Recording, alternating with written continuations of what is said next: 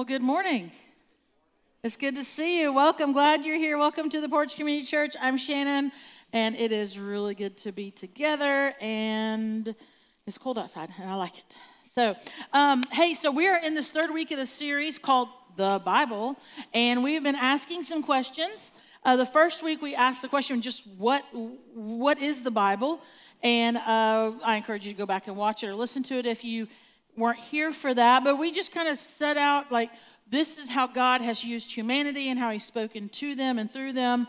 And this is what God does with his word. This is what the Bible is. Last week, I posed a question that we're going to kind of continue answering this week. And it was this question is, well, what do we do with the Bible? What do we do with it? And of course, it was kind of like, well, we read it. But then I kind of said, I kicked you in the shins a little bit and said, well, how are we doing on that? Are we reading our Bible? Today, I want us to continue answering the question of what do we do with the Bible, because I believe, and we're going to be in John chapter 15, and then a little bit later, we're going to be in Colossians chapter, let me double check, I believe it's chapter 2, I was going to say 3, Colossians 2. So John 15 and Colossians 2 is where we're going to be this morning. But I believe that God's word, the Bible, is going to answer these questions for us today. So let's start in John 15, and I'm going to read from the New Revised Standard first, because there's some words I want us to see and pick up on. It might sound a little different in yours. We'll look at a few of them together this morning, a few different translations. John 15, beginning in verse 1, this is Jesus speaking. He's teaching, and this is what he says. He says, I am the true vine, and my Father is the vine grower. He removes every branch in me that bears no fruit. Every branch that bears fruit, he prunes to make it bear more fruit. So God works in, he's saying this, God is the vine grower. I'm the vine. You're the branch. You have already, verse 3, this is an important verse to remember as we talk this morning. Actually, I'm talking. As you listen. Verse 3, you have already been cleansed by the word I have spoken to you. Keep that in mind.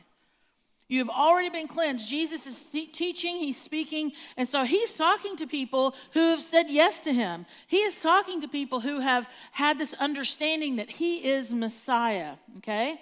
Keep that in mind. Verse 4, abide in me as I abide in you.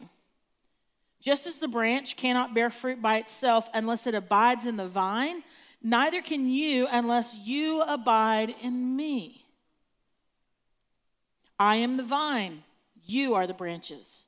Those who abide in me and I in them bear much fruit, because apart from me you can do nothing.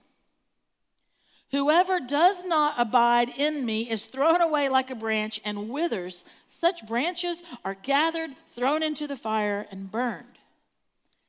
If you abide in me and my words abide in you, ask for whatever you wish, and it will be done for you. So, the question, what do we do with the Bible? What do we do with the Bible? We find the answer right here with this word, abide. Abide. Depending on the translation you have, you might see the word remain.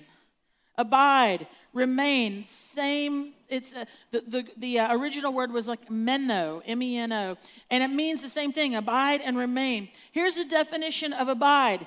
It is to remain stable or fixed in a state, to continue in a place.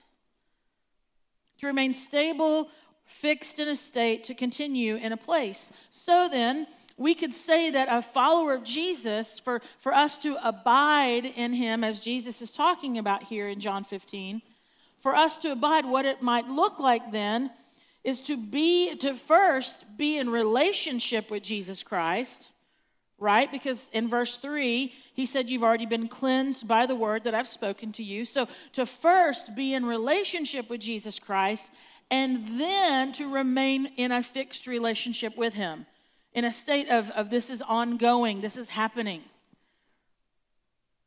Abide. Now, if you notice, let's pull up verse 7. It's a conditional sentence. It's a conditional statement that Jesus is making to his disciples, to the people who are listening. He says, if you abide in me, if you abide in me, which means you may or may not. You may or may not abide in him, right? You're not a mindless robot. You have choices. You decided if you were going to be here today. You are people of free will. And Jesus says, if you abide in me, so you may or may not. And then he says, and my words abide in you, which means they may or may not. These are conditional sentences. Abiding for Jesus is an ongoing activity. It's a continual exercise. It means, we hear the word communion and we think the bread and the juice, but it's this connection. It's this being together. It is more than one. It's being in union. Abiding is that. It's this communion with the person of Jesus Christ, and it's about a submission to his will, because he's like, if you abide in me, if you do these things, you will bear fruit. And so that means saying, I'm choosing this. Abiding. What do we do with the Bible? Well, Jesus is saying that we should abide in him. And I think the Bible is the one of, if the most, besides just the influence and the working of the Holy Spirit in our lives, the Bible is the way that we abide with him. It's the way we connect with him. It's the way we know what his will is. It's the way we know what his commands are. It's the way we know what his desires are. The Bible, what do we do with it? We abide in it. We abide in it. Now, I think one of the reasons that we have difficulty with that, I think a challenge to abide is to remain in that stable, fixed place in our faith, is because, and this might sound, I mentioned in the first service that this might sound like something that the late, great Yogi Berra would say, if you know who that is. But I think one of the reasons, the challenge that we have in abiding is that we forget to remember. We forget to remember. Now, I say this with you in mind, with those of you who have put in some time in the study of God's Word. You've done studies, and you've done word studies, you've done book studies, you spend time in God's Word. I want you to hear this. This is really the challenge, I think, for those of us that have done that. Because remembering is just as important as learning for the first time. Remembering is just as important as when we learned it for the very first time. When it comes to abiding in God's Word, for us to remember, to recall, to be reminded, to be brought back to a truth, is just as important as the very first time we read it, the very first time we heard it, the very first time our minds were like, what? And we wrote it down, we marked it down, we underlined it, we highlighted it, we did all those things, we drew arrows to it, we posted about it. From the very first time we heard it, it is just as important for us to remember it, to abide in it, to continue in it. It's just as important. And the reason for that is very simple. That we should be open to remember, that we should be open to continue to learn, that we should be open that whatever we read before, whatever we understood before, because if we don't remember something, it really begs the question, did we truly learn it the first time? That's something to think about. It's not just, I'm just forgetful. No. When we're talking about the things of God and who he is and what his promises are and what he says and what he calls us to and the opportunities we have to submit ourselves, even though we have free will and we want to choose this way, but we know his word says this way and we choose that way.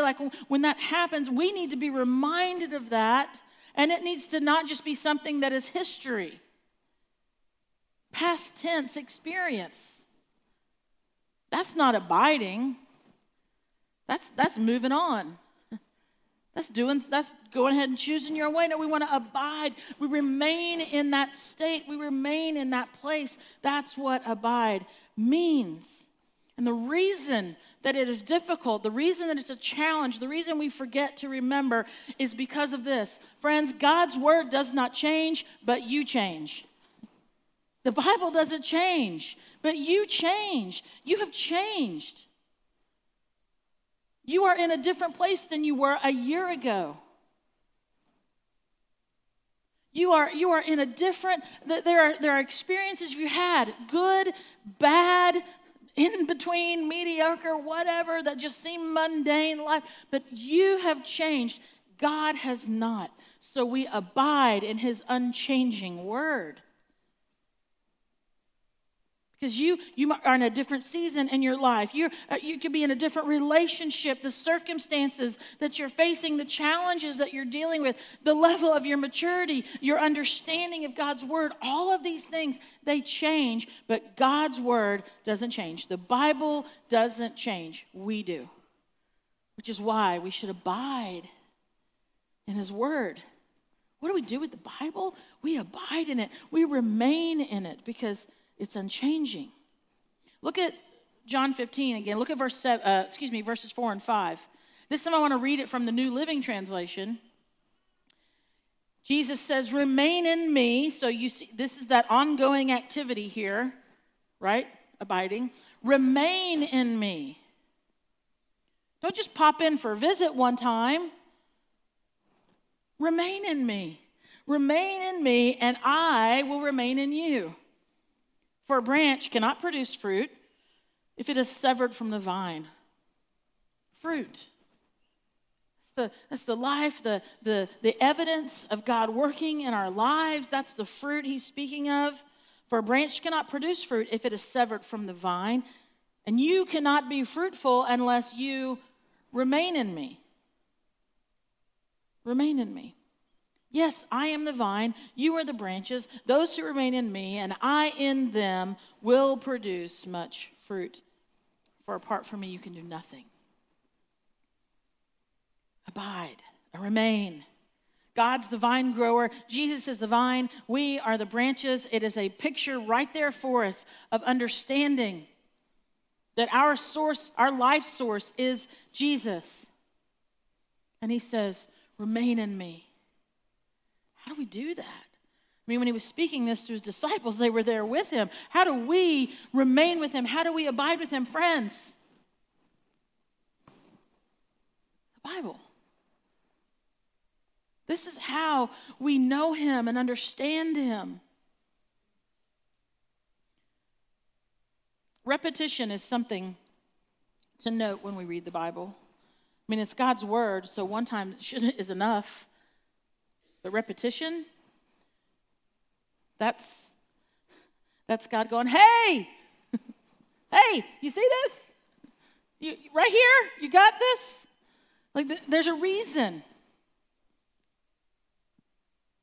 And at the beginning of this passage, and it's in verse 1, Jesus says, I am the true vine. I am the true vine. Now, we're going to end up looking at around 1 to 17 verses right here in this compact section. And you don't hear the word true again in this passage, but Jesus is saying, I am the true vine, which is important because that means there are other vines that we can be connected to. There are other sources that we might think we're drawing life from, and they are not him. I am the true vine. And it's what's important to note about this in the book of John is that 35 times in the entire book of John, Jesus is quoted as saying, he is true. He uses the word true. He tells you, I'm telling the truth. I am truth. This is truth. He wants us to know, hey, I'm truth. Repetition is important. In verse 5, as Jesus describes himself as the vine, that source of life for a branch for us, we see this. He's true. Now, in this passage, these verses 1 through 17, Here's another repetition. The words bear fruit or be fruitful or fruitfulness, fruit, appears 6 times, just in 17 verses, 18 verses. So clearly, so we know Jesus is true, and he wants us to know he's true, and now he really wants us to know that we bear fruit, or the possibility to bear fruit. That's that living outward example of God working within us, okay? He sees that this is here. It's something of importance for Jesus to communicate to us, to bear fruit.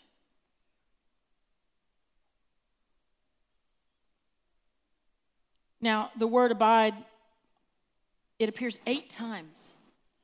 Abide or remain. 8 times in this passage, the word abide and remain is here. Hey, stay with me. Remain in me. Don't run off. Don't connect to those false things. I am truth. So just 8 times in this passage, but in the whole book of John, 40 times, Jesus says, abide, remain in me. Once is enough, right? 40 times? He wants us to abide. He wants us to abide. Now, the interesting thing is when Jesus says, abide in me, remain in me, when you bear fruit, when he says these are imperative statements, sentences, right? And they're conditional. It's not like he's forcing us to abide. He's saying, if you abide, this is what will happen, right? It's an imperative. It's not a you must do this right now. There's only one command in this passage. There's only one command that Jesus makes. And it's this. Down to verses 10 through 12, back in the New Revised Standard, he says this. If you keep my commandments, you will abide in my love. Well, let's just pause there. What are his commandments, friends? They're in the Bible. How do we abide? How do we remain? How do we keep his commandments? Oh, you want me to keep your commandments? How do I know what you want me to do, God? The Bible. Okay? If you keep my commandments, you will abide in my love. You will remain in my love. Just as I have kept my Father's commandments, this is Jesus speaking, remember, and abide in his love. He came to do the Father's will. He came to do what the Father sent him to do. Verse 11, I have said these things to you so that my joy may be in you and that your joy may be complete. And then verse 12, this is my commandment. You can abide, and if you do, you'll bear fruit. This is my commandment, that you love one another as I have loved you. That's the fruit. That's the living out what he has imparted to us. We're connected to the vine, and that's what the vine does, and that's what the branches will do. To produce fruit, we abide in Christ. We abide in the vine. And here's what that means. And I don't know if you're picking up on this yet, so I want to make it very clear because I think it's important for any of us to know, wherever we are on our journey of faith, whether we've put in a lot of time in our Bibles, whether we put in a lot of time sitting in church services or Bible studies or anything else, or we're like, we just walked in the door for the first time, wherever we are. Hear this. Living that life, that outward expression of what God is doing in us, what he has done, what he's done in Jesus, producing fruit is not automatic. It's not an automatic in the life of a Christian. It's not an automatic. Because you say, I am a Christian, it does not automatically mean that you're going to have the fruits of the Spirit and you're going to be full of love and joy and peace and patience and kindness and goodness and gentleness, self-control. It's not fruit, is not that you're going to, it's not an automatic. And I think we need to just understand that. And if you already knew that, then how about we remember it? Because Jesus says in verse 7 that you will only produce fruit if you remain and abide in him. Abiding isn't automatic. It's not for followers of Jesus. If abiding were automatic, how about this? If abiding were automatic, then Jesus wouldn't have told us repeatedly to abide and to remain in him. Why bother? Why even mention it once if it just happens? And I say this because if you're a follower of Jesus, you might be going, of course I abide in him. I said yes to him. I prayed the prayer. I did the thing. I walked through, I signed the whatever. Of course I'm abiding in him.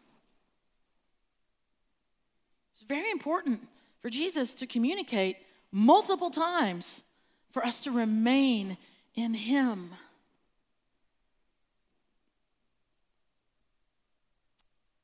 If remaining was automatic for a believer, then these genuine, chosen, beloved apostles would not have denied Christ or fled from him when things got scary. Yet every one of them, yeah, we know about Peter, but every one of them turned their back on him for a time. They didn't abide. They didn't remain, stayed fixed all the time. Came back. They all turned their backs, which shows us that abiding is not just an automatic, forever, like switch that is flipped and it never ever changes. Jesus calls us to remain, to abide. We can choose if we want to do that. Colossians chapter 2. It tells us what abiding looks like. It continues this understanding that this is an ongoing, you hear me say the word journey of faith all the time because it is, friends. In Colossians chapter 2, verses 6 and 7, Paul's writing to the church in Colossae, and he is encouraging them, wanting to build them up, and he says, and now, notice this, just as you accepted Christ as your Lord. Okay? So remember when Jesus said you've already been cleansed? Right? It's the same thing. So it's like you have understood this. You have said this. You have expressed that you believe in me. Just as you've accepted Christ Jesus as your Lord, you must continue to follow him. That's the abiding. That's the remaining that Jesus repeatedly said over and over again in John 15 and in the whole book of John. And then he says, and this is, again, a beautiful word picture of what it looks like to be connected to the vine. Verse 7, let your roots grow down into him. Friends, that happens when we abide, when we remain. Let your roots grow down into him and let your lives be built on him. Then your faith will grow strong. Will grow strong in the truth you were taught, and you will overflow with thankfulness. There's fruit. Wow. So we need to understand. I want you to understand. I want to make sure I understand that abiding in Christ is more than just a one-time going, yes, yep, I believe it. He wants us to abide and remain in him. And as Colossians says, continue to follow him. Continue. So what do we do with the Bible? What do we do with the Bible? I'll ask the band, they can go ahead and come out here. We're going to spend some time in worship. But friends, what do we do in the Bible?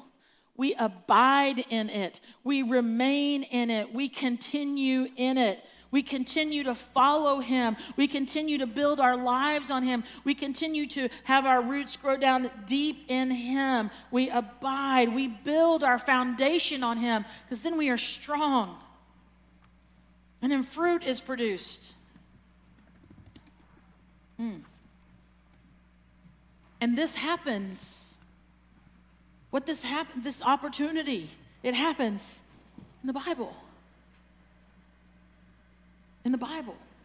God's word, his word for us, his truth for us. Let's pray. Father, I pray that your word, the Bible, would not just be, it wouldn't just be something that I ask people to turn to and look at for a little bit and then we're done, but it would be something that we are drawn to, that we are hungry for, that we are thirsty for, that there is a craving for it. God, that even this morning, by your Holy Spirit, you are stirring up within all of us, no matter how much studying we've done, or highlighting, or dog-earing, or doodle art we've done in the side, no matter what, that your word would be new.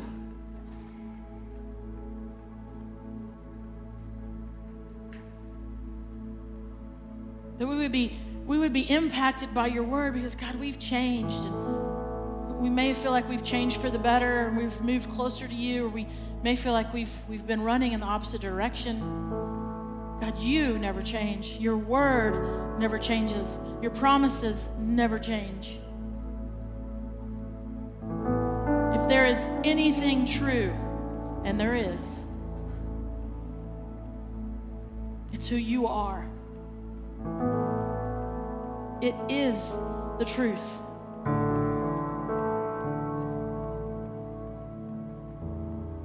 So God, I pray that we would abide in your word. And as we do that, we'd be people who would be willing to say, God, unchanging God, will you change me? Will your grace and your mercy overwhelm me? Would your truth restore me, convict me, bring hope to me, remind me of who you are in my life. God, we thank you for your word. We thank you for salvation that is brought through Jesus Christ. And it's in his name we pray these things. Amen.